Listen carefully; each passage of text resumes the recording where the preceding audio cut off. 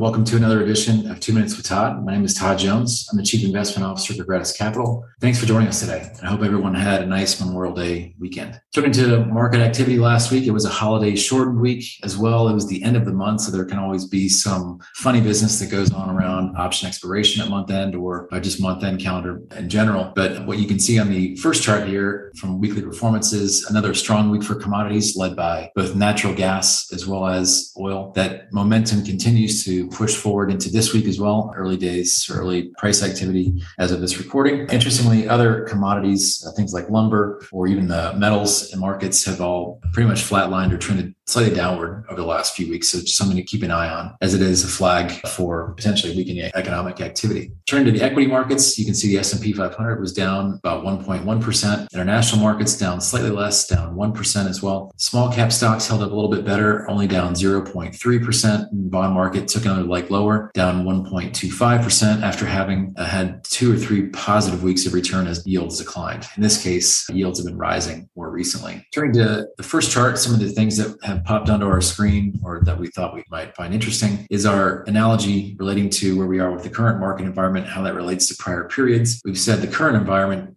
appears to be something similar to a mashup between the 1970s relating to the high levels of inflation, as well as the 1940s, like right after World War II, where there was not only bouts of inflation, but also very volatile economic activity. And if we use this historical pattern as any sort of guide, even though we know no historical pattern is going to be perfectly identical to the future, we can see this actually fits quite nicely with not only recent price movement within the S&P, but also our idea or our contention that we're going to be in a bit of a sideways market until we get this inflation situation under control. And we don't know exactly how long it's going to be, but by our modeling, we're thinking potentially first quarter of next year is when inflation should dip under 6%. Finally, we did want to touch on the idea that the bond market is continuing to send some pretty mixed signals. What you can see on this chart is the difference in the 10-year, 2-year bond yield spread, as well as the 10-year, 3-month bond yield spread. And you can see what we find a little bit interesting is that historically, these two spreads or these ratios have tended to trade pretty tightly with each other. But starting in Q3 of last year, they started to diverge pretty markedly, likely having to do with market expectations around Fed funds increases. But I guess the one point we would make with this chart is when there are big, wide divergences like this, there's usually going to be either a pretty large catch up with the bottom line there from the 10-year, 2-year spread, or a catch down from the 10-year, 3-month spread. So we'll have to keep an eye on this activity because it does signal that there are some inconsistencies in the bond market right now. That's all we have for this week. Thanks for joining us. We'll look forward to speaking to you again sometime soon.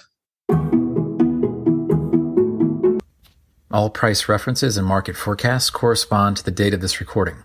The information contained does not constitute research or recommendation from Gratis Capital to the listener.